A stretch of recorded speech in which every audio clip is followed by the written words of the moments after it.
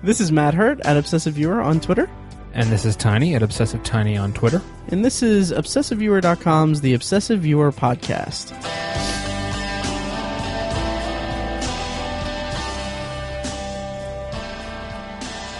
Welcome to The Obsessive Viewer. We're a weekly movie and TV podcast that covers a specific topic, be it genre, show, movie, or show. Each episode, you can find back episodes at OV151.com, find the blog at ObsessiveViewer.com, and subscribe to the subreddit at r/ObsessiveViewer. In addition to that, you can also help support the podcast at Patreon.com/ObsessiveViewer, or really, you can leave us a rating and review on iTunes. It helps out a ton.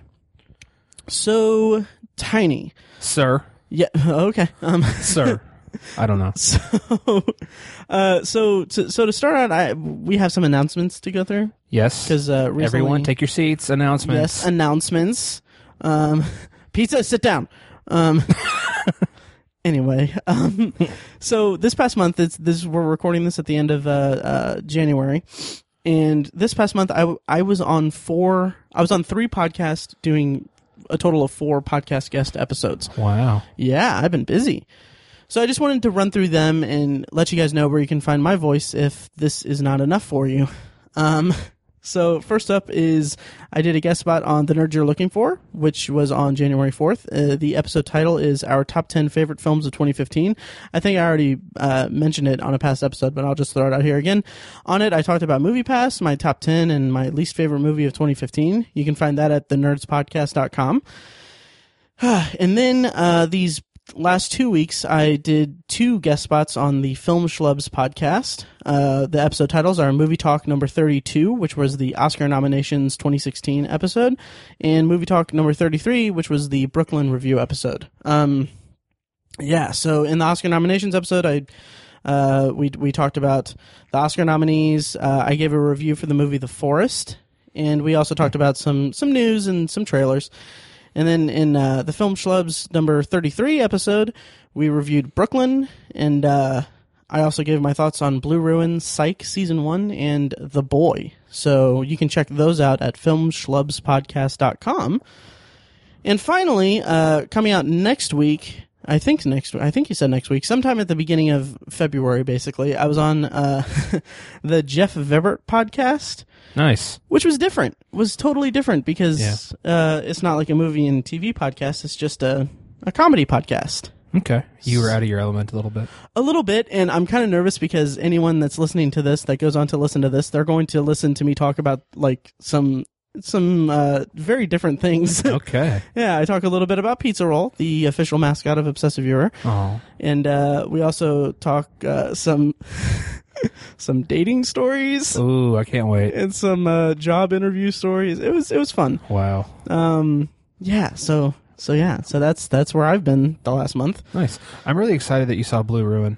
Oh, nice. We got to talk about that. Yeah, totally. Yes. Yeah. Or you can listen to Film Schlubs number 33, but whatever. No, listen to us. Okay, yeah. So this episode we were originally going to review The Revenant. Yes. But circumstances led us not to be able to do that. AKA, I haven't seen it yet. Right. Which is fine. I think we're going to do that next week. Mm-hmm. Yeah, so instead, I threw this out there to you, Tiny, when we were hanging out last Thursday. We're going to review Bone Tomahawk, which is currently streaming on Amazon Prime. Yep. It's from last year. It's a Western starring Kurt Russell and Matthew Fox and Richard Jenkins. Yep. Yeah. But before we get to the review of Bone Tomahawk, Tiny, we saw a movie on Thursday. We totally did. We did. For my birthday. Right. Yes. So back in December, Tiny's birthday was January 16th. And so back in December, Indie Film Fest and the IMAX at the State Museum, at the Indiana State Museum, they announced that they were going to have a special screening of 2001: A Space Odyssey, the classic Stanley Kubrick movie from 1968.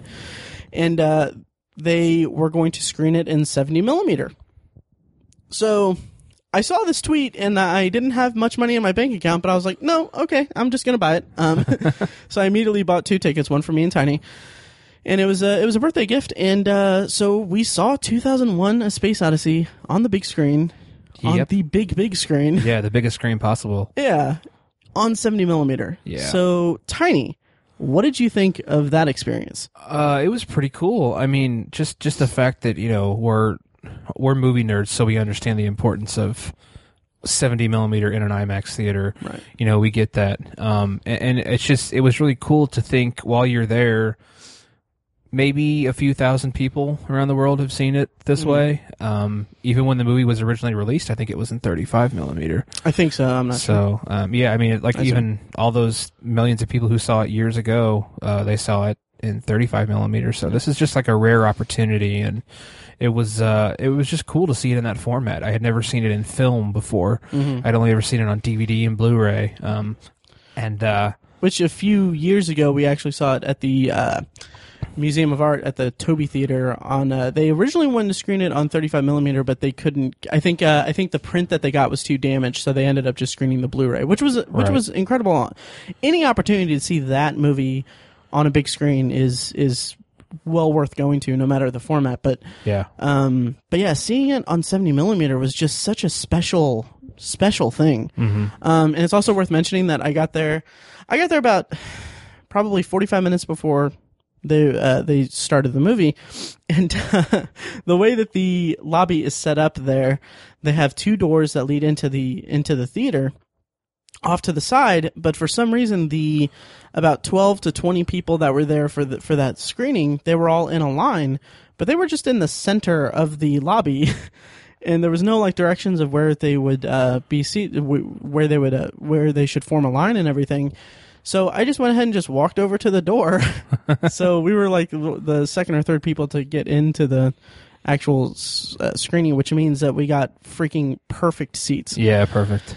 It was amazing. And what I kept thinking about during that was that, man, this is such a rare opportunity. I will likely never have this opportunity again to see this movie in this format on this screen. And that was just amazing. And that movie, God, I posted this on Letterboxd, but it's like a great piece of art in that every time I see it, I come away from it with a new appreciation for it, a new interpretation of it. And it's a movie that every time I see it, it's like the first time I'm seeing it ever. And it's amazing. And I'll never get sick of seeing it, and I will see it as many times as I can on a big screen. Yeah, I enjoyed it a lot, but honestly, I think I appreciated the Blu-ray version we saw a little bit more. Really? It was great to see it in 70 millimeter. It had that Happy birthday.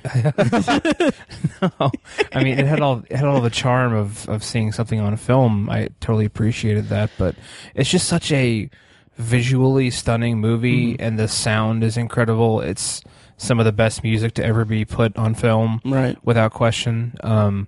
And just I think it's preferable to see that and experience all that in the most crisp and perfect way possible. And I think the Blu-ray version that we saw really embodied that, as opposed to this one. It's really just a different aesthetic each time. It's different ways of charm, if you will.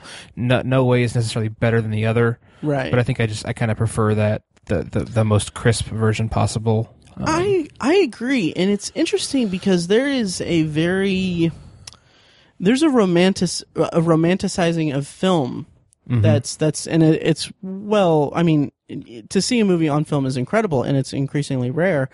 But I know what you mean. It's okay. So the 70 millimeter film that we saw was made or whatever in 2001 is when he said. So it's about 15 years old. It was a little scratchy. It had some popping sounds and everything, but overall it looked amazing. And as the movie progressed, it looked better and better. But yeah, and seeing it in a pristine Blu-ray transfer really is anytime I see it on Blu-ray at home is still. It's awe-inspiring because it's so crisp and clear. I pick up on little details here and there that I never really noticed. So people like to people like to romanticize the film stock experience and everything. And I mean, with good reason and everything, but also it comes with the slight demonization of digital and digitized formats and everything, which I don't think that they're one or the other, really. So yeah, but seeing it on 70mm was amazing and breathtaking, and one of the best theater going experiences I think I have ever had. So agreed. It was cool. Yeah, very cool. So thank you to Indie Film Fest for putting that together, and for not selling out the tickets before I was able to buy them. Yeah. Yeah. So, having said that, do you want to go ahead and get into our review of Bone Tomahawk? Which, absolutely. Yeah, which is worth it's worth saying that I just finished it about 15 minutes ago. Yeah. So I was getting the equipment set up as Tiny was walking into my apartment, and the credits had just started rolling when he walked in. So it's this is a very fresh take on the movie from my part. So Tiny, do you want to give like a plot description? I know I'm kind of springing that on you. Yeah, that's fine. Okay. Bone Tomahawk is a Western. I believe it's set post Civil War in the West, in the desert area, and basically there's just a pretty standard desert town with a sheriff played by Kurt Russell, and a drifter kind of comes to town with some questionable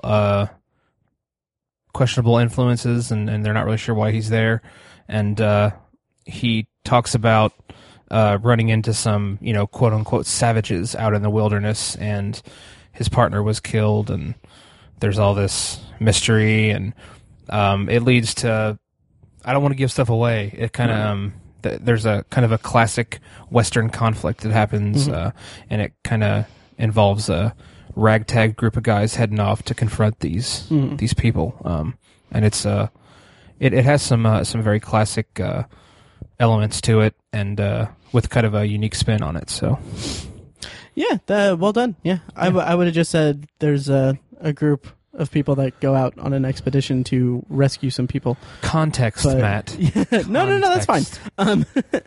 So Bone Tomahawk has been getting a lot of press on the internets recently, where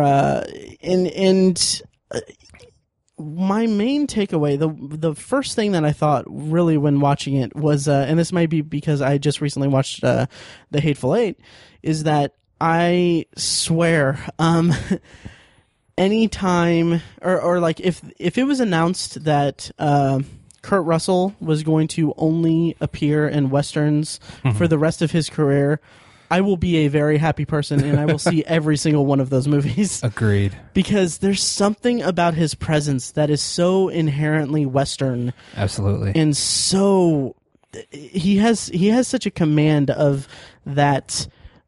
I don't want to say archetype, but he has a command of that persona that is so intrinsically tied to the Western genre. Yeah. And in Bone Tomahawk, I think I ran through his IMDb, and I might be mistaken, but I think he's only done 3 Westerns. I think he's only done Tombstone, The Hateful Eight, and now Bone Tomahawk. That sounds right, that I can think of. Yeah, if anyone knows of any others or whatever, let us know. So that was my first immediate thought. My other immediate thought was, is that David Arquette? But I actually thought when I was watching it, I heard the voices of the first 2 characters, and I was like, "Is that Sid Haig?" Oh yeah, because that's who it was, Sid Haig. He has a very distinct voice, right? And the cast is amazing, really. Yeah, it is all across the board. Sid Haig, David Arquette, Kurt Russell, Patrick Wilson, Matthew Fox. Richard Jenkins, who I have in my notes. I have in my notes about at the 3/4 mark of the movie, I put, "Holy Chicory is Richard Jenkins," because I did not recognize him. Yes, I had a similar reaction. Yeah, it was amazing. So basically, the main thrust of this movie is that these 4 characters are kind of thrust into this. I don't want to say adventure, but thrust into this rescue mission, basically, to find people that have been captured from their settlement, I guess, of Bright Hope. And so it's a nice setup, and I really like the Western setup, basically. I mean, like you said, it's very it's a very Western kind of setup, basically. And I really like the way that the four characters interact with each other, and I felt like each one was very well drawn. However, what did you think of Matthew Fox? I can think of 5 actors who would be better suited for that role, but I it's biased because I love the guy because he was in Lost, but yeah. I thought he was fine. I really didn't have a problem with it. I can't really. I don't think of Matt Fox as like the heroic kind of like shoot 'em up guy. I don't really think of him that way. But yeah, maybe this character wasn't necessarily that. He was just kind of a ruined character, a ruined man, sort of. He had this amazingly traumatic event happen in his life that's influenced how he's become a man and what he's done with his life, and I can understand that. I don't know. I really didn't have that big of a problem with it, but I think a lot of people probably were like, really, Matt Fox for this role? Yeah. And I get it. But I really didn't have a problem with it. Yeah, I think that his... I have in my notes here, Matthew Fox is a little stiff, but I want to like him so much. I know.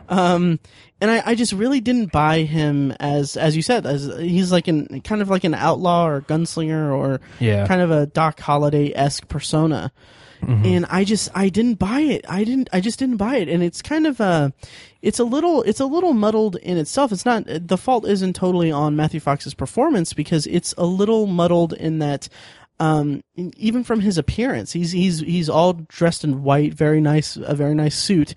And so like I in my notes, I'm like kind of picking apart, like trying to figure out which one, which characters. I put, okay, he's obviously rich. Is he like the mayor of the town or something? And that's not really the case, as far as I could tell. And also kind of later in the movie, well, no, that'll head into spoilers, so I'll scratch that. But,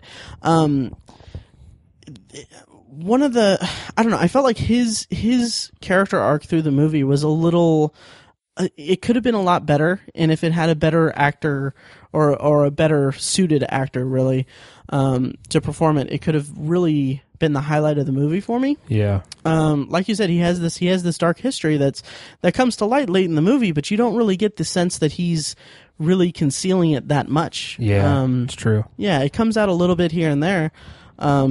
But it's not really a focal point of the movie. However, when they first set up camp and there's an altercation with someone approaching the camp, there's this really nice, and this is something that I just love in movies in general, is that there's kind of this back and forth point of contention or this conflict between Matt Fox and Kurt Russell, in that they're kind of both trying to take charge of their expedition, and that Kurt Russell's the sheriff and Matthew Fox is just this, it's said, wild gunslinger guy. And so they have this conflict, and I kind of wish that would have been explored better throughout the course of the film. But it was just kind of localized to that altercation, really. Yeah. I will say that he didn't overact, though. No, he didn't. He didn't. He has a tendency, he's had a tendency to do that in the past. God, what was that movie he was in with Medea? Alex Cross? Alex Cross. Yeah. Dear, that was just 90 minutes of heavy breathing from Matt Fox. Yeah, so he has a tendency to do that, but I think he kind of kept that in check in this movie pretty much. So that's one thing I'll say on his behalf. It was a lot more subdued. Yeah. It was a very subdued performance, and I don't think, but I don't know. It's like someone gave him. I haven't seen Alex Cross, so I'm just going off of your analysis of it. But it's like someone gave him that note, and then he decided to just do that for future roles in general. Right. Because I feel like the character could have had a little bit more flair to him. Like, I compared him to Doc Holliday, and I mean, Val Kilmer knocked that role out of the park in Tombstone. Yeah. And granted, it's also tough to gauge that, because it's not like in an alternate universe, Matthew Fox would have embraced the role better and done a more animated job, and then we would have been drawing comparisons to, oh, he's just trying to imitate Val Kilmer. So it's a double-edged sword that way. But true. What we have is just a little. It's just a little under the surface than what I would have liked. Yeah. From that character, especially since the character itself is such a magnificent in a stature way, I guess. In a stature way. That's a weird wording, but anyway.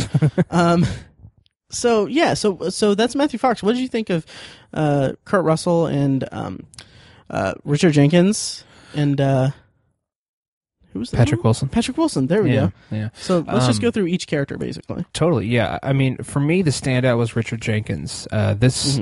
This role was just like unlike anything I've ever seen him in.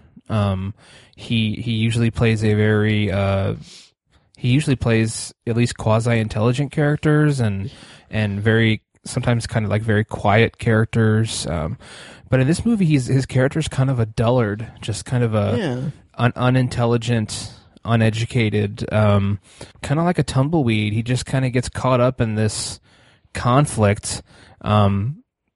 But he's an interesting character because he's a bit of a fish out of water here. He's the deputy. He's a sheriff's deputy for some unknown reason. It's weird because he's an older man. He's very forgetful. He's like I think he's like the under deputy or something like weird. Like that. Yeah. I don't know. Backup deputy. I think that's what they call him. Yeah. Backup deputy. But he had this cool inflection he did with his voice. Again, he has a very distinct voice, and he camouflaged it really well in this movie. It didn't stand out really. I think he really just took hold of that character and did something really special with it. It could have been a very forgetful character, but I liked the way that he interacted and influenced the sheriff. I thought they were two very interesting. That juxtaposition was cool to watch. How they interacted with one another.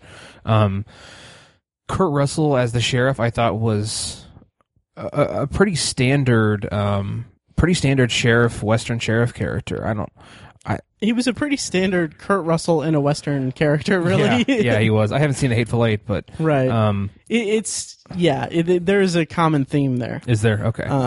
Yeah. I just love him. Matt said he just has that physicality and the presence, the aura of a Western sheriff. He just pulls it off so incredibly well, and I love to watch him do it.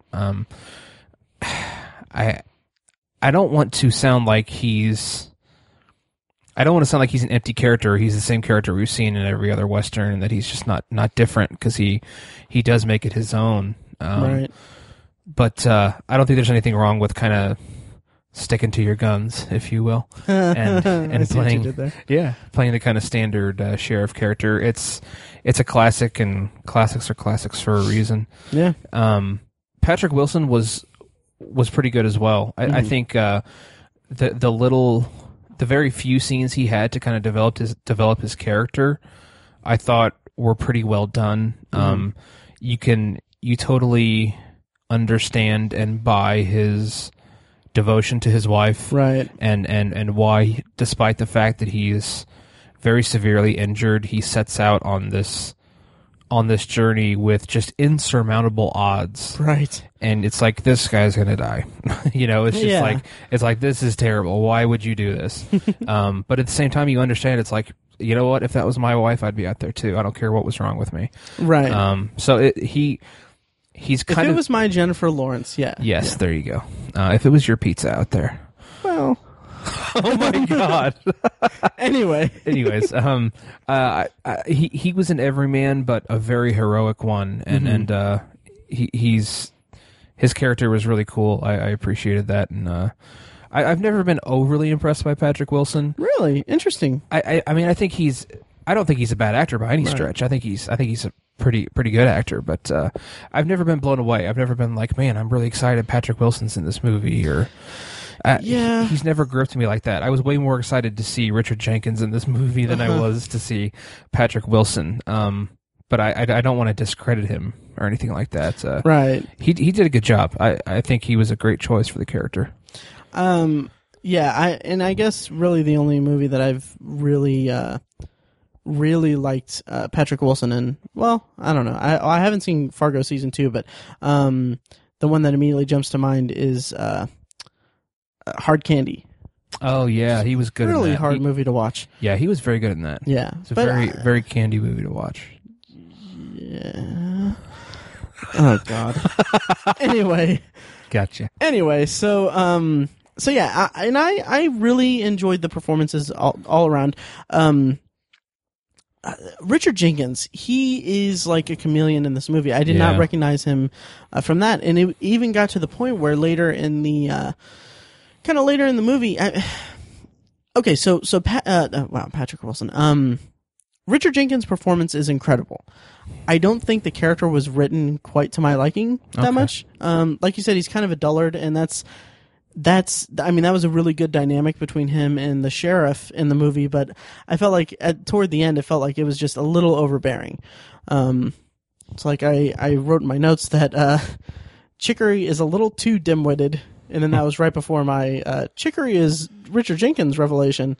So there were some scenes that he basically there are scenes later in the movie where he says something, and it's a weird. There's one in particular that I'm thinking about. Maybe we can do a spoiler section, and then I'll cut it to the end of the episode. But there's one instance where he has a line of dialogue where he and Kurt Russell have a back and forth, and it's very much like it's more of a informing the audience of what's going on rather than any character building or anything like that. It feels out of place given the context of that scene, and we can speak more to it in spoilers, but it was just it didn't take me out of the movie, but it just kind of felt a little too much for me, and that's when I wrote down that he's a little too dim-witted. But I did like that he had this kind of sorrow to him, because he had lost his wife, and he kind of had that kind of charm to him, I guess. That history gave him a bit of charm, and I could really go along with him. And there's a great scene between him and Matthew Fox kind of early in the movie where they're kind of talking about each man's kind of lot in life, basically, or their station in life. And you really get a good sense of their philosophies and their personal positions toward what a man should be, really. And that was a really good scene. Yeah. Yeah, and as I said in passing, Kurt Russell was just amazing. And you're right, he's playing kind of a similar role and everything. Did I say that, or did you say that? I think we both agreed. Yeah. No, but he's kind of playing a kind of signature Kurt Russell Western character, but that's such a role that is so made for him. And this movie was great. Of the other two Westerns I can think of his, this might be my least favorite performance of those three. Okay. But that's only to say that The Hateful Eight and Tombstone were phenomenal, both in terms of his performance and the movies themselves, from my perspective. So it's really hard to gauge. I was kind of curious what you thought of kind of like the overall like style or like aesthetic they kind of chose for this, because it had kind of a...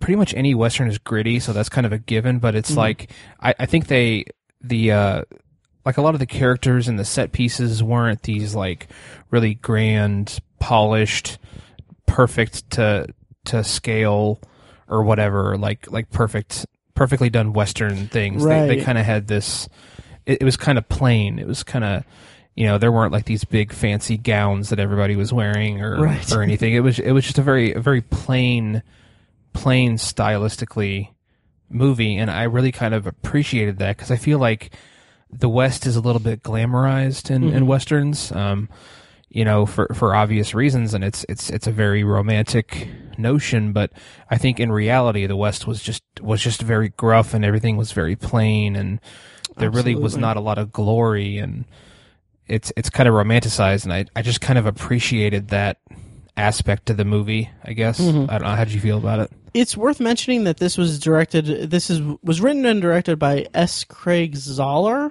Zahler. This is actually his directorial debut. Okay. And yeah, to speak to your point about the, I guess, scale of it, is that you're right. It did have this kind of contained, very small scale. It felt like it was a really well done, low budget Western. And what I really appreciated about that, and what really impressed me about that, is that it's clearly a pretty low budget film, but the scope of it, like the journey that these people are going on to get to save the people that they care about, is pretty grandiose in itself. Yeah. And some of the sequences of them on their journey is kind of, it's at the expense of it kind of making it a little dry in the middle. Like it's a little slow moving because the scenery doesn't necessarily change, but just the way that the movie accomplished what it did in terms of gore, because holy crap. Yeah. We'll talk more about that in spoilers, but I did enjoy the aesthetic of it and how it was designed and how the production came together, really. And maybe that's part of the reason why Matthew Fox was dressed so differently, is to give more of an impression of them being in a, like, kind of a subliminal connection to show us that it's a big community, basically. Because in the actual community of Bright Hope, we only get like a couple of different sets. There are a few sets, really. There's the bar, and then there's the jail, and then there's a couple houses, but we don't really see like the classic Western shot of the entire settlement from the outside, and all of the sets and everything, like you said. Someone riding in on a horse or something like exactly. that. Yeah. Like Doc Brown and Marty McFly riding in Back to the Future Part 3. Anyway, so at that expense it was a little slow, but well, to add to that, I thought also to also talk about the style, the dialogue and the way that the dialogue was read, I guess, it just, to me, it kind of had a strange cadence to it. I guess like the way it was recited, it seemed a little stiff. Okay. It almost felt like we were, like someone recorded a stage play. To me, it just kind of had a weird feeling to it. I really wish I could elaborate on it or really pin it down, but I don't know. Maybe it was just the attempt to make everything have like a proper language to it, I guess, which is sort of common in Westerns, I guess.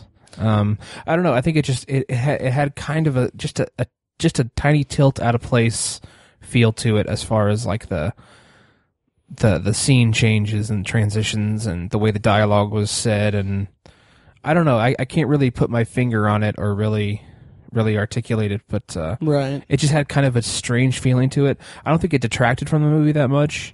It was just something you kind of had to adjust to, I think.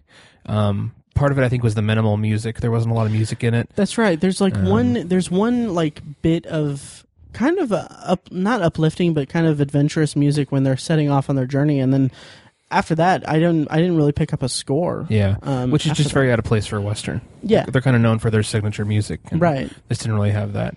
It's funny because I just read on IMDb on the trivia that the final movie represents the first draft of the script, which I'm curious if that means that that's the dialogue as written, or if there was some improv going on or some ad-libbing going on or anything like that. But that's interesting. Yeah, I don't want to discredit it. I don't think it was a bad choice. It was just different. It was something I just kind of had to adjust to. Okay, I for one, in terms of at least the dialogue itself, I really loved the dialogue. It felt very. I mean, I guess I wouldn't say it felt authentic. It just felt natural, like a naturalistic style to it. That's cool. Yeah, I'm trying to look up the budget, but okay, the budget was $1.8 million. So wow, okay, according to IMDb. Okay, well, they achieved a lot with that then. Yeah. Wow. So, and did we mention is this an Amazon Prime original? No, it's not. Okay, I couldn't remember if it was. No, it was. I think it had a limited release, and I don't know the background of it, but okay. No. I kind of wish it was. It would be a lot more impressive, I think. And right. Yeah. Well, yeah. Oh, I will also say that the aesthetic of the savages that they're chasing after was, I mean, the way they looked was really, really impressive. It was effective as hell. Absolutely. It really was. Absolutely. It was kind of scary. Like it had like horror elements to it. Yeah, and we'll talk more about that in spoilers, but there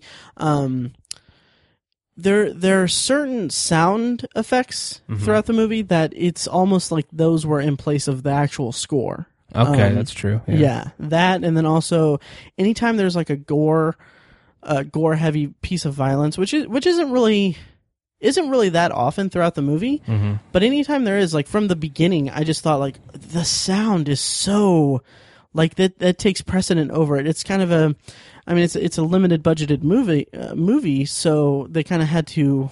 I assume that they had to economize their visual effects for the violence, but there are cuts away from it that like where the sound is so present that it's like seeing it. It's a really interesting sensory perception exercise in this movie. That's a good point. I agree. Yeah, I think we can go ahead and cut this off here.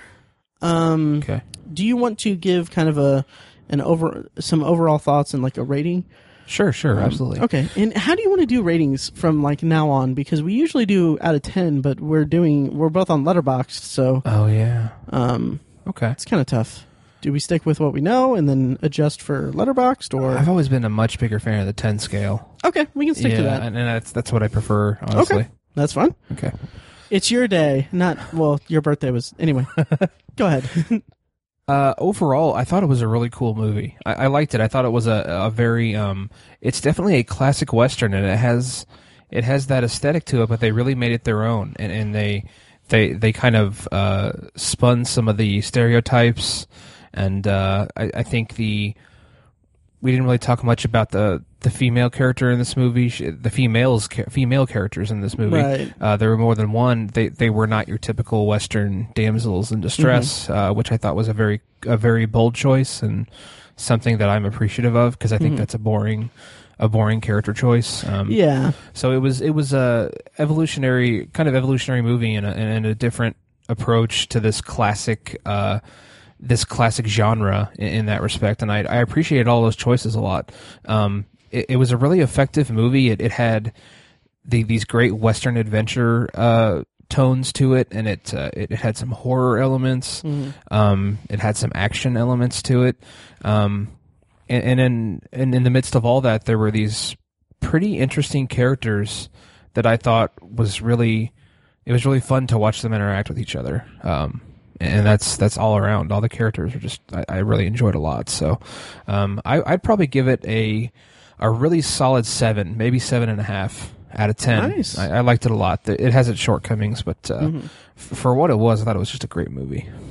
Nice. I'll echo most of those sentiments. I think that it was a little, like I said, it was a little slow moving in the middle, and I kind of wish that there was more of a through line with the character interactions, because throughout most of the movie you have these 4 central characters that are on this journey, and they each have different viewpoints of what they should be doing, and they're all kind of, I wouldn't necessarily say that they're all in it for different reasons, but there's very clear motivations, really, and that's one thing that, to its credit, that it was done really well, is that you have Patrick Wilson, who's wanting to get his and then you have Matthew Fox, who's kind of this intimidating factor that's a lawless entity, really. Yeah.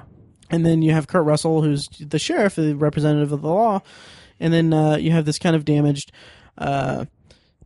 kind-hearted, dim-witted character in Richard Jenkins' character. So these elements mesh together really well, but there's some certain elements that didn't really connect with me, and I feel like they could have been made for a stronger narrative in that middle section. But it became more of a journey toward a conclusion that I did appreciate the kind of almost horror-like elements that came at the end, but I kind of wish that there was a little more in that center, in that middle chunk, and a little more characterization amongst the 4 characters. Okay. There was some good characterization there, and like I'm not discrediting that, but yeah, I kind of wish there was a little bit more.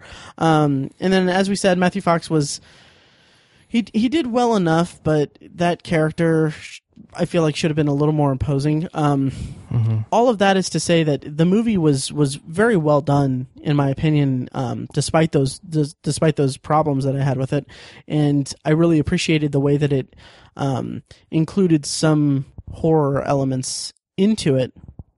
And what they did with the budget they had was just really astounding. So I guess my grade for it would be probably about a 7. A good 7. I'll probably give it 3.5 stars on Letterboxd. So cool. Yeah. So that is Bone Tomahawk. And I think what we're going to do is we're going to do a spoiler section, which I think I might just keep it in the main section of the podcast like we did with Making a Murderer. I like that. Yeah, because like last week for Making a Murderer, I just had like spoiler music playing, and then that, did that. So check the timestamps. I'm going to record a special spoiler announcement here, so you'll know when to skip ahead. So spoilers for Bone Tomahawk starting now.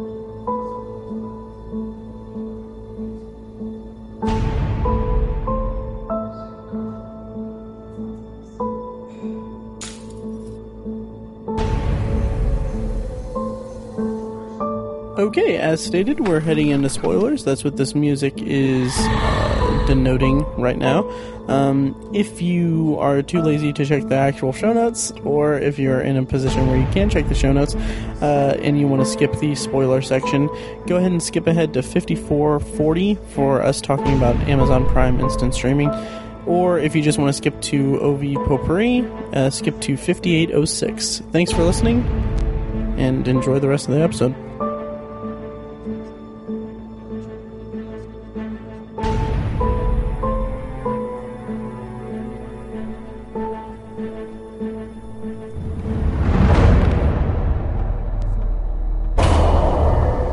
So like I said, I really liked the way that it incorporated horror elements. And one thing that I didn't really like was that the plot description gave away that they were cannibals. Oh yeah, that's not cool. Yeah, I wish that they would have had saved that for a surprise. But what the plot description didn't say was that it was supernatural elements. It's like ancient, like Indian burial ground. Not really ancient because it's of the time, but right. It was a disturbed burial ground, which I really liked how that piece of supernatural lore was incorporated in such a grounded way within the narrative. It was just like, okay, yeah, these guys are somewhat supernatural, so let's break out of here or something. Yeah, it was very natural, and it didn't take precedence over the actual thing. So, what did you think of the actual savages, as they were called? That's one of the things I really appreciated about it, the fact that they made it their own, because again, it's a classic scenario, this cowboys and Indians thing. We've seen it in tons of westerns. It's part of the genre, but this is different in that there's this supernatural element to it, and there's this disturbing horror element that they're cannibals. That made it very unique, and I think it really upped the stakes and made it so much more intense. And I think I think the westerns from the middle 20th century up until the 80s or late 70s maybe were fairly prejudiced in their depiction of Indians and Native Americans, and this movie didn't really say, well, these guys are Indians, so they're the bad guys. It's these guys are cannibals, so they're the bad guys. Right. So that was an interesting choice, and I think it made it a little more accessible for a modern audience. Mm-hmm. I think so. That was a cool choice. But then the Indians themselves, the tribe, they were just terrifying. I mean, they looked like ghosts, and they wore these animal pelts and bones, and they had like white ash all around them. Yeah, they had like boar tusks attached to their bodies. It's just really, really grotesque, but incredibly effective. I mean, incredibly effective for the characters. I thought it was a really, really cool choices, and just scary and eerie. And you mentioned the sounds. Yes, the noises they made. That was frightening. Yeah, frightening. Which had a practical explanation, which I enjoyed, because Me too. It would have been ridiculous if they would have. It's ridiculous when you have humans making these guttural, animalistic sounds that just you can't make as a human being, like Obi-Wan Kenobi in the special edition of New Hope. Yes, pretty much. Yeah. It would have been stupid, and it kind of bothered me at first, but then they provide this practical explanation as to how they can make those sounds, and I was like, okay, well, that makes sense, and I like that. It gives it its own spin, and it actually made it integral to the actual plot and to Patrick Wilson's character. His through line, or his his arc, really. Yeah. And it also kind of dehumanized the Indians a little bit. You know, they didn't have a language. They just they communicated with each other like animals. Exactly. Yeah, it was a cool choice. Oh yeah. So we talked a lot about Matthew Fox in the non-spoiler section. So I'll just touch on this briefly to kind of follow up on that. He did have this kind of tortured backstory where he his mother and sister were killed, raped and killed, I believe. And then there's kind of a question of how many Indians have you killed, and he finally reveals that it's 116, and like it's a really good scene. I really like that they followed through on that, but I kind of wish we would have seen more of his skills as a gunfighter. Yeah, because we really only see when the two guys come to their camp.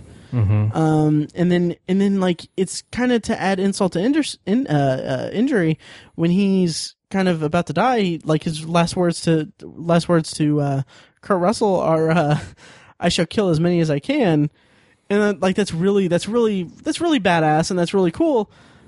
He kills one. Yeah. It's like I kind of wish that like that character has such stature, and he's been built up so much. It's like, you know, let him have like his day, really. Right.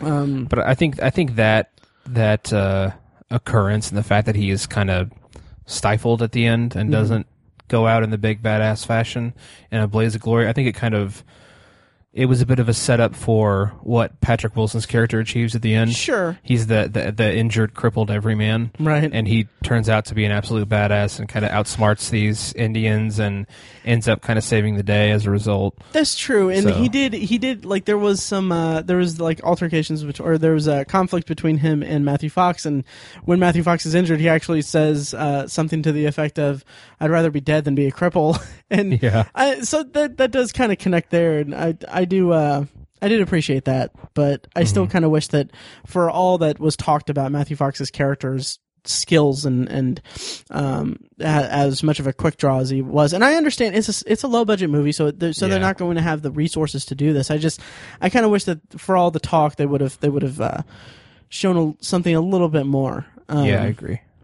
Yeah, but so there's one scene that is. I can read from my notes. It's a scalping. Yeah. And then it got so much worse. Yes, it did. Jesus. Yeah. Yeah, so let's talk about that, because holy crap, like that, like I'd known going into the movie, I'd heard on some podcasts saying that there's like at least one scene that's very gruesome. And I saw that, I was like, oh, I don't know what this says about me, but I said, oh, it's just a scalping. And then, as I said, it gets so much worse. Yeah. I really loved that as a depiction of the savagery of the tribe. Mm-hmm.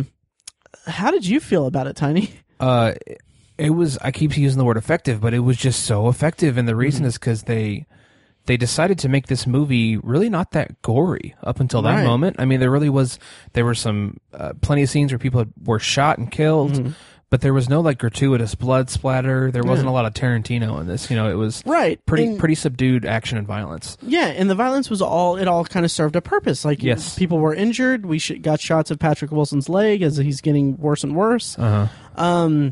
Like this was a big set piece. Yeah. Really. And like you said, it was a good demonstration of their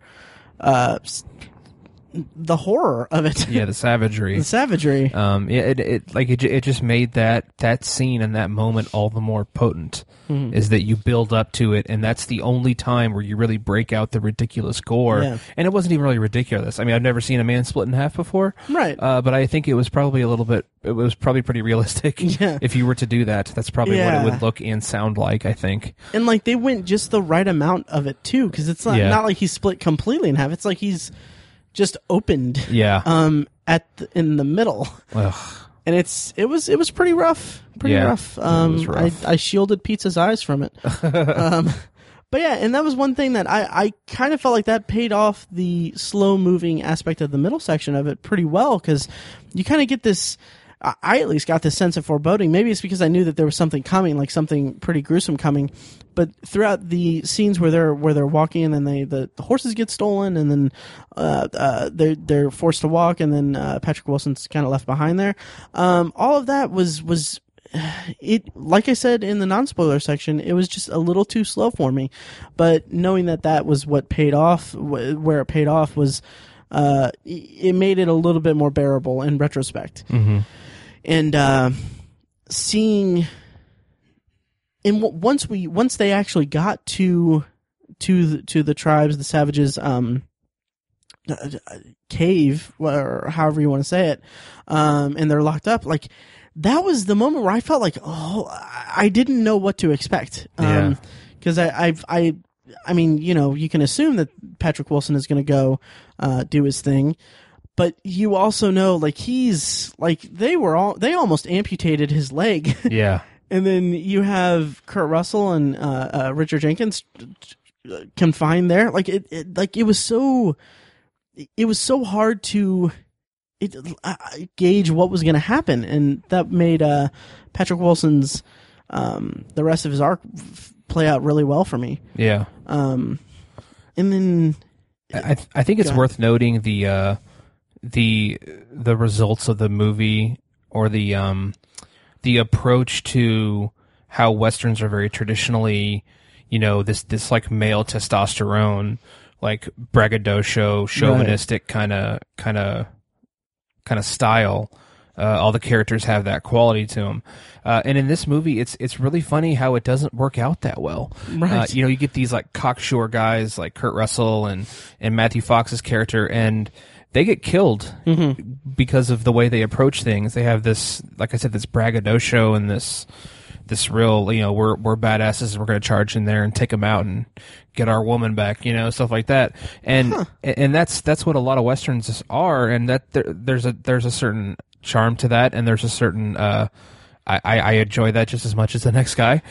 But in this movie, it doesn't work out, and it's really funny that the calm and cool, collected guy and the really intelligent woman find a way to get their way out of this. I don't even remember the female's character, the woman's character. I don't remember her name. Patrick Wilson's wife in the film, Mrs. O'Dwyer. Mrs. O'Dwyer. There you go. She is not just your average damsel in distress. Right. She's a medically trained, intelligent, educated person who pulls a bullet out of a guy early in the movie, and while she's confined in this cave, she takes account of how many of them there are, and the defining features of them. She just has a very calculating mind, and she's clearly intelligent and equipped mentally to not just have someone come and rescue her. She aids in her own rescue. It's really interesting, because this is kind of opening my perception of the movie so much more, because like, I feel kind of silly now, because I talked about how, I wish that Matthew Fox had like, they would have shown it. That it kind of seems like that's what they were going for, that they, like you said, they're very they're these very cocksure people, and they're very they're almost archetypes of the genre itself, and then it doesn't pay out for them. Right. And maybe that's the reason why we didn't get Matthew Fox doing his thing, because it's not really what the movie's about. The movie's about subverting the cliches of the genre, really. Yeah. While also having some really effective horror elements thrown in. Right. So in the end, the dumb guy, the woman, and the cripple make it out alive, and the two badass braggadocio guys get killed. Yeah. Which, again, a lot of the heroes die in Westerns, but they go out in a blaze of glory, and, you know, it's to save everyone's lives, but really these people save themselves, and the badasses are kind of collateral damage almost. Right. And granted, Kurt Russell did have a good moment of he got his due. Like, and there was some really incredible stuff with him, like when they put the flask in his wound. It's just amazing. And I got, like, I didn't really get too choked up at this, but the line that he says to Richard Jenkins, he says something like, what did he say? He said something, not say hello to my wife, but Tell my wife I love her. Tell my wife I love her. I'll tell yours the same. Yeah. I was like, man, That was a really cool line. that was great. Yeah. That was great. Yeah, I thought that was really incredible. Mm-hmm. Yeah, so is there really anything else that we need to go over with this movie? I don't really think so. I liked it. I thought it was cool. I'm going to watch it again. Yeah, me too. Really quickly, I want to say that I watched this on Amazon Prime. Yeah. You did the same? I did. Correct? I actually watched it on my Kindle Fire. Okay. Which is obviously an Amazon product. Mm-hmm. And I had never watched an Amazon Prime movie on my Kindle before. Really? It's a really cool experience. They have it actually has a direct link to IMDb. Okay. So like if you like touch the screen and bring up like the pause menu and fast forward, a little side menu pops up with all the characters who are on screen in that scene. Their little bios pop up on the side, and you can click on it and go to IMDb and learn about the characters. And that's really. I want to say that Amazon. I don't know if this is the same as their X-ray feature on Kindle, but that sounds about the same. Yeah, very similar to that. It's interesting because Google Play has a similar feature. Whenever you rent a movie, they have info cards. Cool. Basically, anytime you pause it while watching it, it'll pop up with just circles with the faces of the actors, and it says like their names, and you can click and see that. So that's really cool. And this kind of goes back to some of the conversations we've had in the past about, the rise of digital media anyway. But it's interesting in this slight tangent, but with Amazon, they've done something really unique. And I don't know if you noticed this or if you've experienced this or not, but they have on their Prime selection for the last like several months, months ago is when they announced it, is that you can download the file.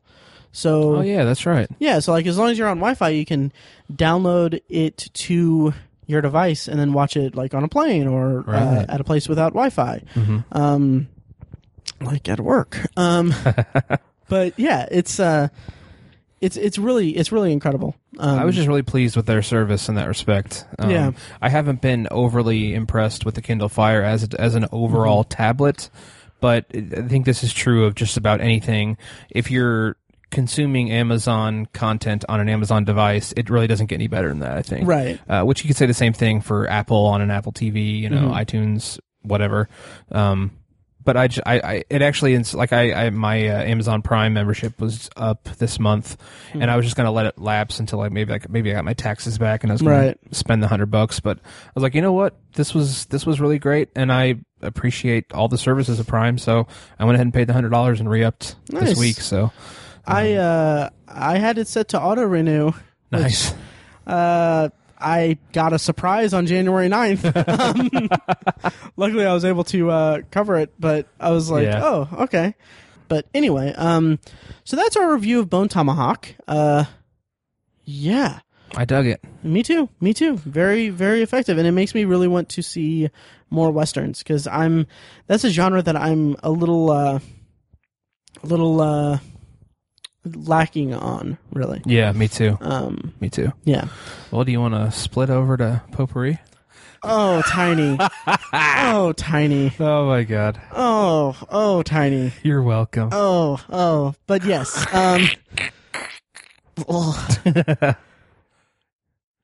So now, so I'm hungry now. Jesus. Okay, so let's do some potpourri. Let's do it. I have two things. You have one thing? Yes, I have one thing. Sweet. Okay, so I'll start, and we'll kind of sandwich yours in between mine. So back in OV149, which was our Making a Murderer episode, Tiny, you picked a potpourri for me. I sure did. Yes, you picked out of the bag, and we got Amazon number 44 on my Amazon watch list, which was Misery Loves Comedy, which is Kevin Pollak's documentary about comedy and the personalities that comedy attracts. Nice. And so I watched it. It's about an hour and a half long, and I really enjoyed it quite a bit. It was kind of a little unfocused. Like the documentary was separated into segments, which I appreciated. There was like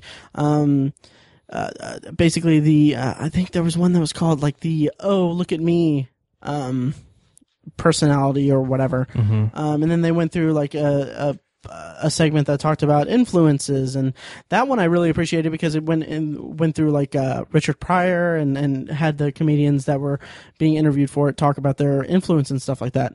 Other than that, it was, like I said, it was kind of unfocused. Like there wasn't really a through line throughout all of these segments. But the thing that stood out to me about it was that freaking everyone was in this documentary. Wow. Yeah. Now that I say that, I realize Louis C.K. wasn't in it, which is odd. Because basically, like if you have a favorite comedian that isn't Louis C.K., they were in this documentary. Like, who's your favorite comedian, Tiny? Mike Birbiglia. He was in it. Nice. Yeah, and but oddly enough, it's not just comedians, not just like stand-up comics. It's like people that are involved in comedy. And the standout for me was seeing Freddie Prinze Jr. speaking very candidly about his father, and who was a comic.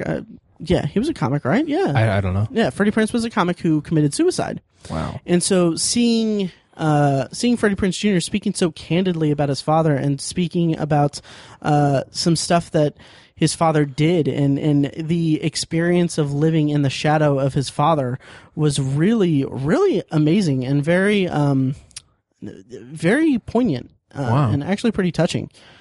So yeah, so that was definitely the standout of it. The documentary kind of ends with the question of, do you have to be miserable to do comedy, which was a nice punctuation on it, but really everything else before it took precedent over that. It didn't feel like this was the thesis statement that they were going to make throughout the documentary. Okay. But yeah, so I would say definitely worth watching if you're a comedy fan. Yeah, and you know, just for S's and G's, I'm going to just rattle off all the people that I was able to note down that were in it. So people in this documentary, I have a list. Here we go. Freddie Prinze Jr., Sam Rockwell, Tom Hanks, Louis Black, Jim Jeffries, Sam Levine, Nick Swartzen, Jon Favreau, Kumail Nanjiani, Jim Gaffigan, Amy Schumer, Jimmy Fallon, Paul F. Tompkins, Greg Proops, Lisa Kudrow, Matthew Perry, Judd Apatow, Steve Coogan, Stephen Merchant, Penn Jillette, Whoopi Goldberg, Martin Short, James L. Brooks, Kevin Nealon, Janine Garofalo, Mike Birbiglia, Larry David, Scott Ackerman, Maria Bamford, Mark Maron, Dave Koechner, Bob Saget, William H. Macy, Matt Walsh, Christopher Guest, Jason Alexander, Jimmy Pardo, Dana Gould, David Wayne, Chris Hardwick, Jason Reitman, Kevin Smith, and Rob Delaney. Like, wow. There are so many people in this documentary, and I missed several. Yeah. Yeah, so it's really impressive, the amount of people that they got. And it is currently on Amazon Prime. Nice. I'm very interested in that topich. Yeah, because it is really an interesting dynamic that's really prevalent in the industry. Yeah, and it's definitely, and they touch on what it means to have the comedy gene, as Chris Hardwick has said. Yeah. And it's really well done. I just wish it was a little bit more focused and a little bit more. Yeah. I wish that they would have expanded more on the history of comedy, but I guess that's not really what they were going for. But if you want to see a bunch of comedy people talking about comedy and talking about their lives and how not so much how comedy's influenced their lives so much, but why they're attracted to comedy, this is the documentary for you. Cool. Yeah. Sounds good. Yeah. So, Tiny, what's your potpourri? I've heard that this, if you're going with the one that you mentioned in our private chat, I've heard that this one is pretty awful. So go ahead. Yes. My main topic is I'm going to talk about Sin City: A Dame to Kill For. But really briefly, I just wanted to mention yesterday I started watching The Jinx on HBO. Nice. I watched the first 2 episodes and I am hooked. Nice. The candor of it is just incredible. Just the dynamic of it is just amazing.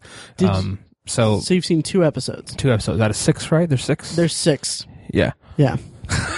Oh, he's blinking. I'm blinking. Did you notice that? Did you pick up on that? Absolutely. Yeah. It's like a tick. It is. But I'm very intrigued by it. So maybe next week or the week after, very shortly, I will be maybe sharing my thoughts on that. I'm gonna hold you to next week because I don't think you're gonna be able to not watch it. Yeah, I'm gonna think you're right. It's amazing. Yeah. I mean, it's cool, you know. And also, my girlfriend and I are going to start watching Billions on Showtime. Oh, okay. With Paul Giamatti and Damian Lewis. I think it looks kind of cool. Mm-hmm. My girlfriend loves Paul Giamatti. I love Damian Lewis. We want a new show to watch, and I think we're nice. So I may also share my thoughts on that in the coming weeks. But Sin City, A Dame to Kill For was not very good. I think the first movie I really like the first movie. It is so cool. It has it's a one-of-a-kind movie. There's nothing else like it. It's such a cool, visually, there's nothing else like it. It's like you're flipping through the pages of a comic book. Mm-hmm. Despite all its shortcomings with the goofy dialogue and some of the acting is a little choppy and stuff like that. I think it's part of the style of the movie, and I think it makes sense for the movie. So I don't count that as a shortcoming of Sin City. But this movie, that luster just wore off right away. It just did not feel like we were looking at meticulously drawn frames of a comic book. Mm-hmm. It looked like somebody just storyboarded it.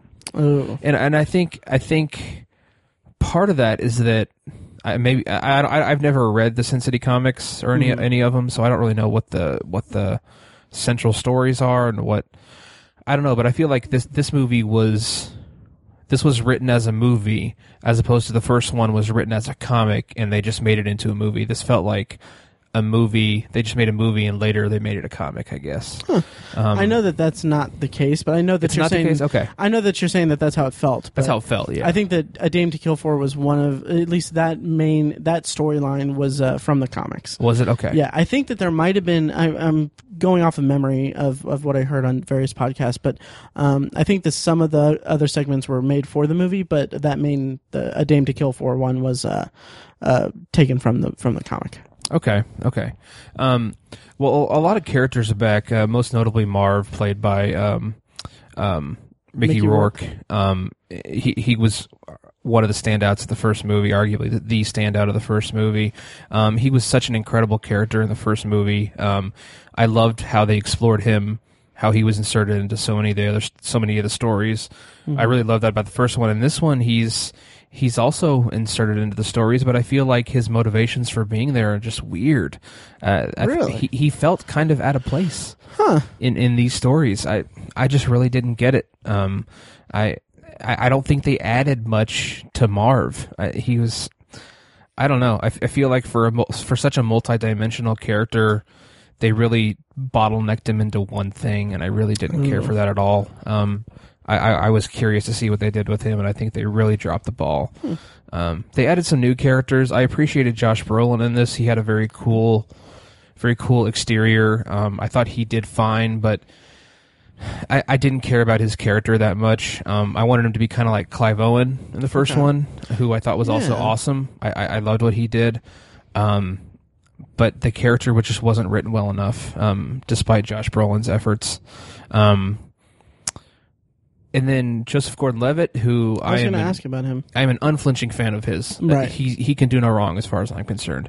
And I loved his performance in this. I thought it was great. But again, the character just served to build up Senator Rourke, played by Powers Booth, he's the primary villain in the first one. Mm-hmm. But he's kind of shrouded in some mystery. I think they kept him very under wraps in the first movie. He's kind of a bit of a mystery and kind of I don't know, mysterious.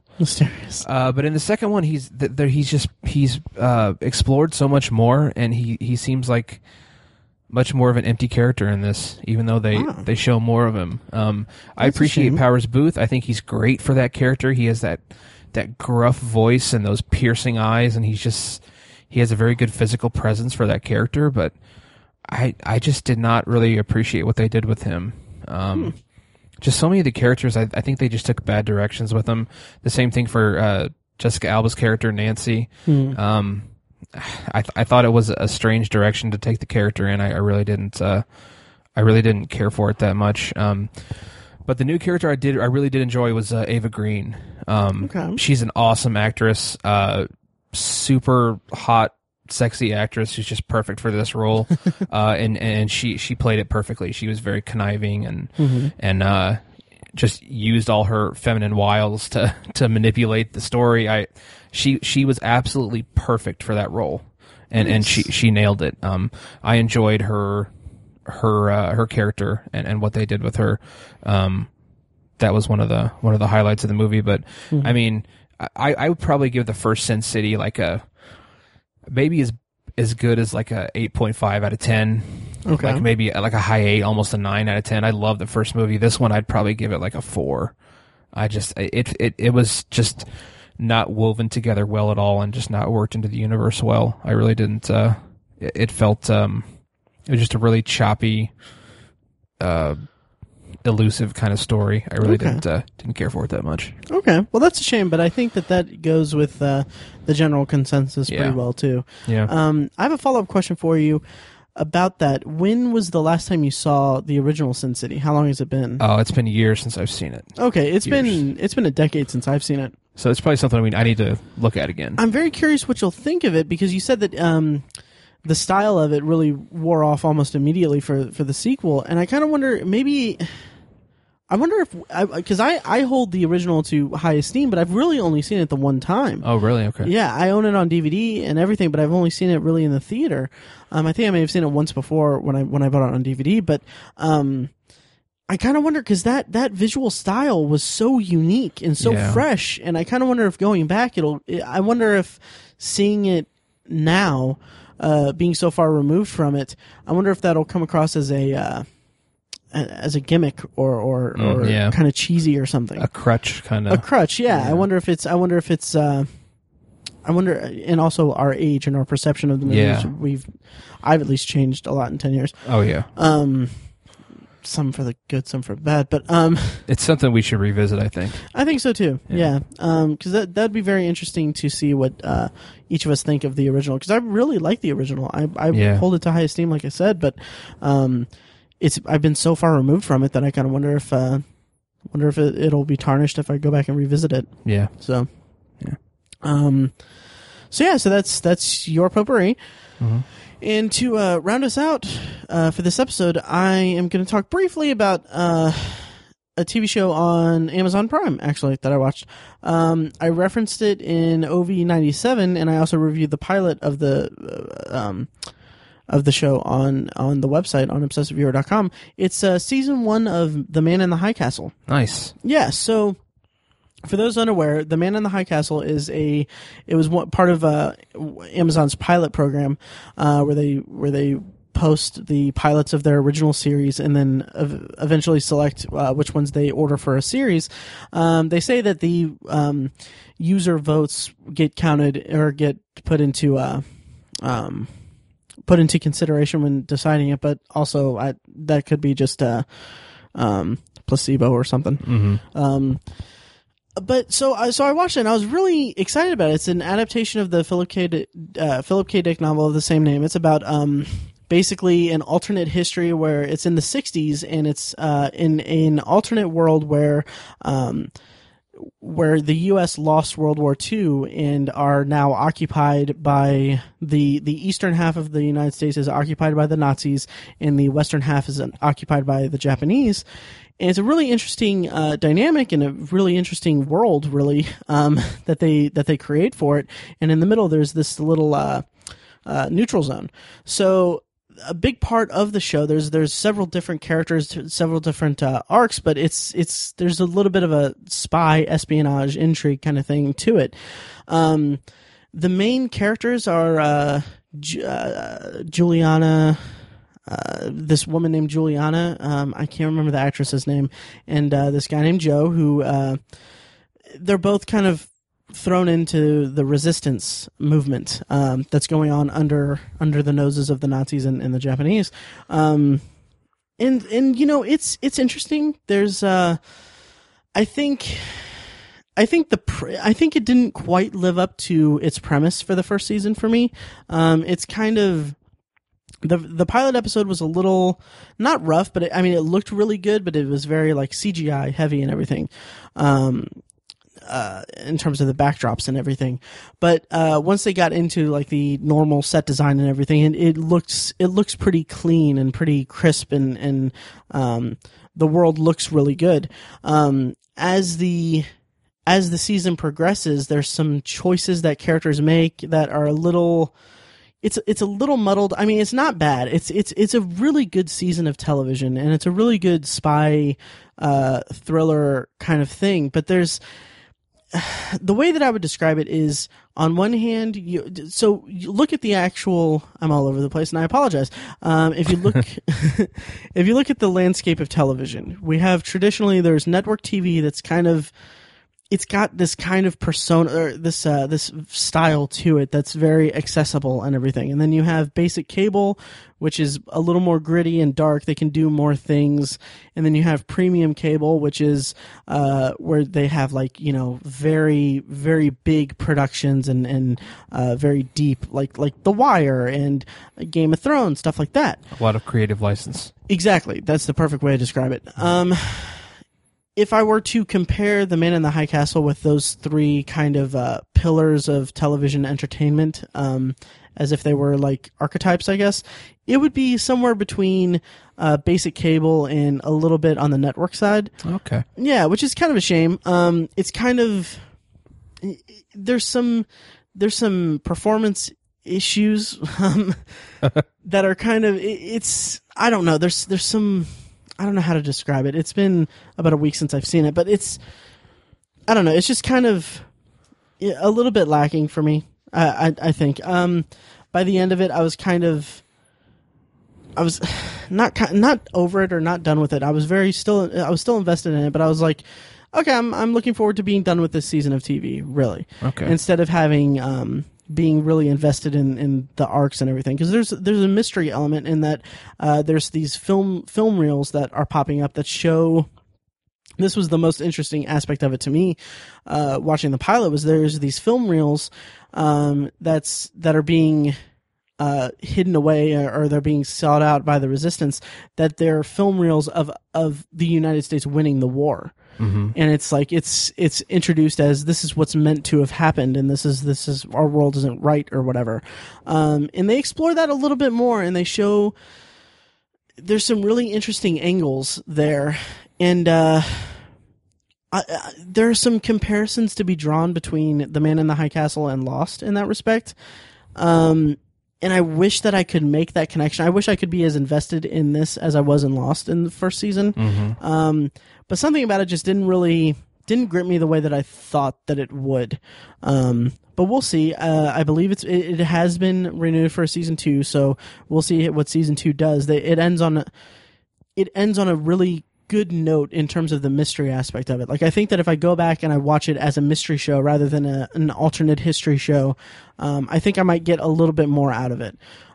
Cool. Yeah. And to the show's credit, I saw the pilot, and then when I went to the second episode, like, I just kind of had this sudden overwhelming feeling that, granted, I'd seen the pilot about a year ago, and then I rewatched the pilot when the whole season was up. And then when I went to the second episode, like, I just kind of realized, like, the world building and the actual kind of landscape and the culture of this alternate universe is set up really well. Okay. It's like there's a character who is being sought after by the authorities in I almost said San Francisco, which is a reference to Big Hero 6 of all things, but Japanese occupied San Francisco. And you kind of get this, at least I got this really overwhelming feeling of, this isn't just a guy that's being evading police or being sought after by the police. This is like, if they find out information about him, or like there's no like legal precedent or whatever, they can throw him into a camp and they can incinerate him. It's just it's really gripping in that regard. Okay. Yeah. So the show shows a little bit of promise, but it was ultimately just slightly underwhelming for me. Okay. Yeah, I saw the pilot and wasn't crazy about it. Really? I watched. That's all I've seen of it is the pilot. Okay. So yeah, I did appreciate there were some nice little touches to the backstory of the world. Really, I think this was actually in the pilot episode. DJ Qualls plays the like best friend of one of the main character Juliana's her boyfriend, played by Rupert Evans, who was also in The Boy, the movie. And there's a nice bit of world building and like one line of dialogue in the pilot, because DJ Qualls and Frank, played by Rupert Evans, they're watching TV and they're seeing Hitler, and this is stuff I talked about in OV151, I think. But there's a nice moment where like they notice that they're talking about the idea that Hitler is sick and that there's about to be a power vacuum. That's not really fully explored that much, so I hope that they kind of explore that in future seasons, because I think that angle is really interesting, the kind of Cold War aspect between Japan and the Nazis. But there's one line of dialogue that just blew me away. Was that DJ Qualls says something like, "Well, if so and so takes over or whatever, they won't just." They'll set off the bombs, but they won't just flatten DC like they did before. Flatten DC with the H-bomb. And I was like, It's crazy. That's kind of casual. Yeah. But yeah, and then my final thoughts on that is that what is interesting about it, since it's in the 60s, we're seeing this world, this alternate history universe, basically, from the perspective of people of a generation of characters who have lived in this world. So there's a nice like underline, like some characters are more compliant and very compliant characters to the general order of things, while the resistance fighters are trying to convince them why it's worth fighting, basically. So yeah, like I said, it was pretty good. A little underwhelming, but shows promise for the future. Cool. So Tiny, do you want to pick out of the bag to pick a potpourri thing? Sure. Okay, so what number did you pull out? I got Netflix 201 to 409, which are oddly specific numbers. Right. I'm going to go with 245. 245. Okay. Yes. I'm going to look that up. Okay, so you picked number 245, but before I reveal what this is to end the episode, there's a couple emails I want to go over real quick. So, first email is from Andy, who met us at PopCon. The first PopCon, started listening to us and never stopped. Hopefully you're still listening, Andy. But anyway, he sent us an email about Star Wars, and he had a theory about the relationship of a couple characters in the new movie. And even though it's one of the highest grossing movies of all time, I don't really want to give away spoilers, but I originally wanted to do a one-on-one bonus episode with Mike about Star Wars, because we haven't gotten his take on The Force Awakens like in full on the podcast. Unfortunately, he didn't have time. So, but anyway, one part of the email that Andy included in the email that wasn't part of the spoilers or anything was... he said, and quote, "Not to make excuses for Lucas, but it may explain some things about his mindset when making the prequels. I don't remember where I heard it or read it, but someone out there said that the only reason Yoda was brought back for Return of the Jedi was for merchandising reasons, hence bunch of cartoon characters in the prequels." Okay. Which makes a lot of sense, and that makes me think that maybe he was... I wonder... I kind of wonder how greedy he was when he made the prequels. Yeah. So yeah, but that's an interesting angle. That's an interesting way to kind of view Lucas's mindset, because that makes so much more sense than he just went off the deep end and decided to make characters that were incredibly just crazy and weird for various reasons. So. So good eye, Andy, and thanks for listening, and thanks for emailing. Yeah. Again, you can email us at Mike, Tiny, or Matt at obsessiveviewer.com. I don't know why I went in that order. And then the second email came from Kim, who's been listening to us since actually part of the email reveals when she was, but she sent me an email about MoviePass, which I talked at length about on various episodes, I think, recently. Which, by the way, I don't think I mentioned this, but MoviePass, like I said in past episodes, it's basically you sign up for a service. In my area, it's $35 per month. And for that $35, you can see one movie every 24 hours using your phone to check into the theater. As long as you're about 100 yards away from it, you have 30 minutes to pay for it using a special debit card that MoviePass gives you, and they print your ticket and all that. In the 1 month that I've had it, I tallied it up. I might do a series of blog posts throughout the year to do this, but in the first month I had it, $35. I had some extra money, so I bought a year's worth of it. Yeah. So that factors out to about $32 per month, really, for me. But in that first month, I saw 10 movies.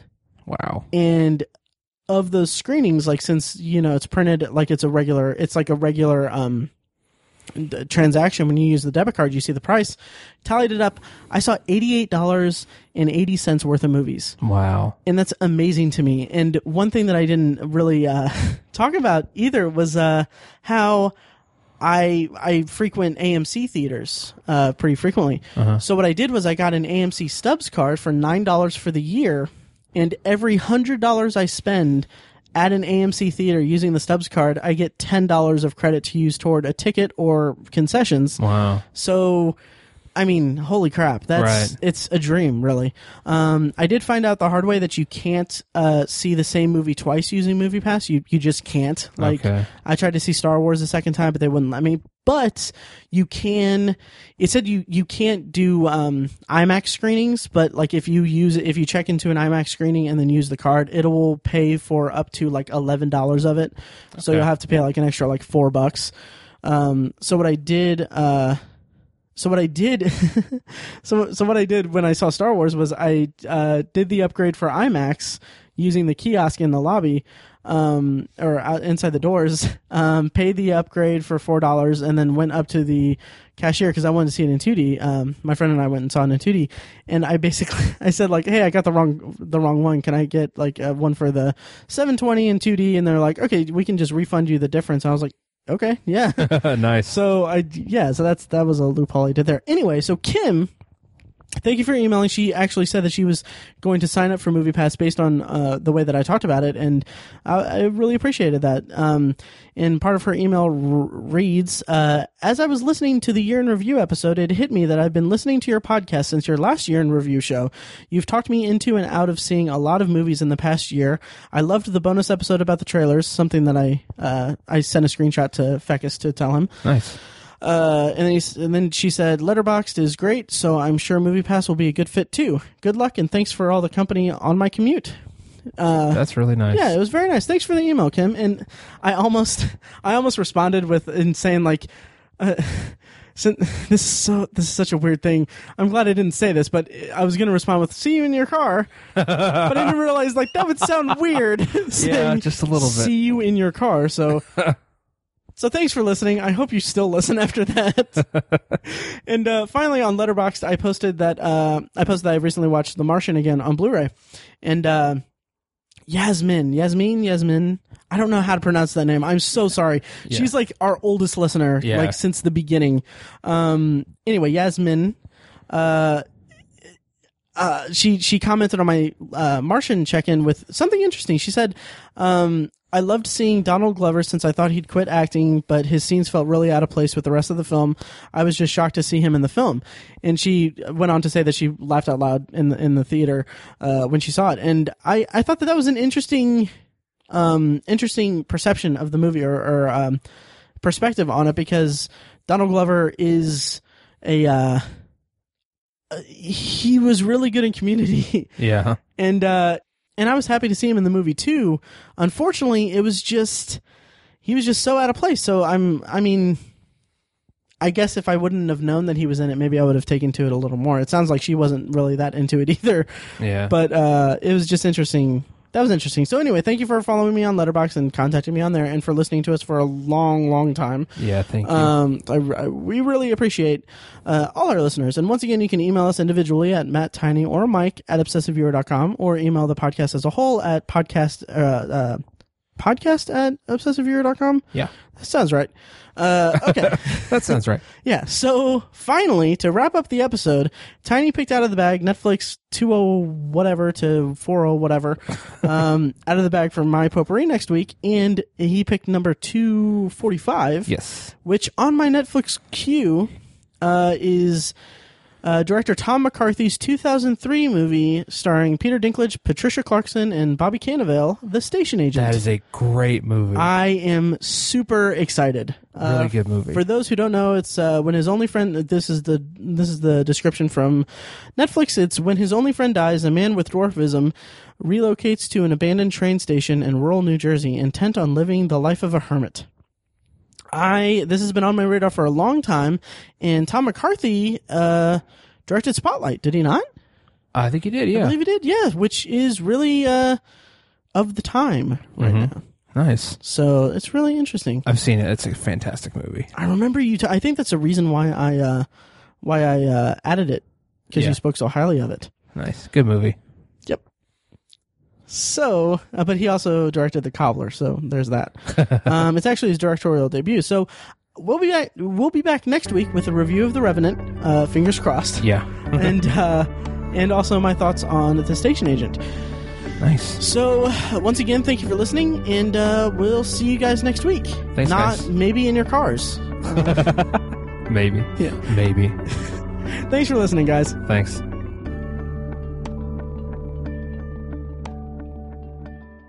Because, like I said, I shut the door on her once, and she started clawing at the carpet in the corner. Oh, jeez. And if you see, I have one of those Colts coasters that you gave me Yeah. to keep her from doing that. Oh, my God. Yeah. Anyway, Pizza Roll, the official mascot of ObsessiveViewer.com. Eat your... Thank you for listening to The Obsessive Viewer, presented by ObsessiveViewer.com. You can find more of our episodes at ovpodcast.com, and you can subscribe to the show on iTunes, Stitcher, or your preferred podcast app. The Obsessive Viewer's theme song is An Eclipse of Events and is provided by Loudlike from their EP Mistakes We Must Make. You can find that and more great music from them on iTunes and like their Facebook page at facebook.com/loudlikemusic. Any and all feedback on the podcast is encouraged. You can email the hosts individually at Matt, Tiny, or Mike at obsessiveviewer.com, or send an email to the podcast in general at podcast@obsessiveviewer.com. Check out the Obsessive Viewer blog at obsessiveviewer.com, where we post movie and TV reviews and the occasional editorial about the business of entertainment. You can also like us on Facebook at facebook.com/theobsessiveviewer and follow us on Twitter at obsessiveviewer, at obsessivetiny, and at IamMikeWhite. If you want more obsessive content in your life, check out our sister site, obsessivebooknerd.com, for book reviews, author spotlights, and a general celebration of reading. Finally, if you're philosophically curious, check out Tiny's side project podcast, The Secular Perspective, which explores the concepts of faith, religion, and existence from the perspective of secular hosts. You can find that at thesecularperspective.com and subscribe to the podcast on the podcatcher of your choice. Again, thank you so much for listening. We love you. Be excellent to each other.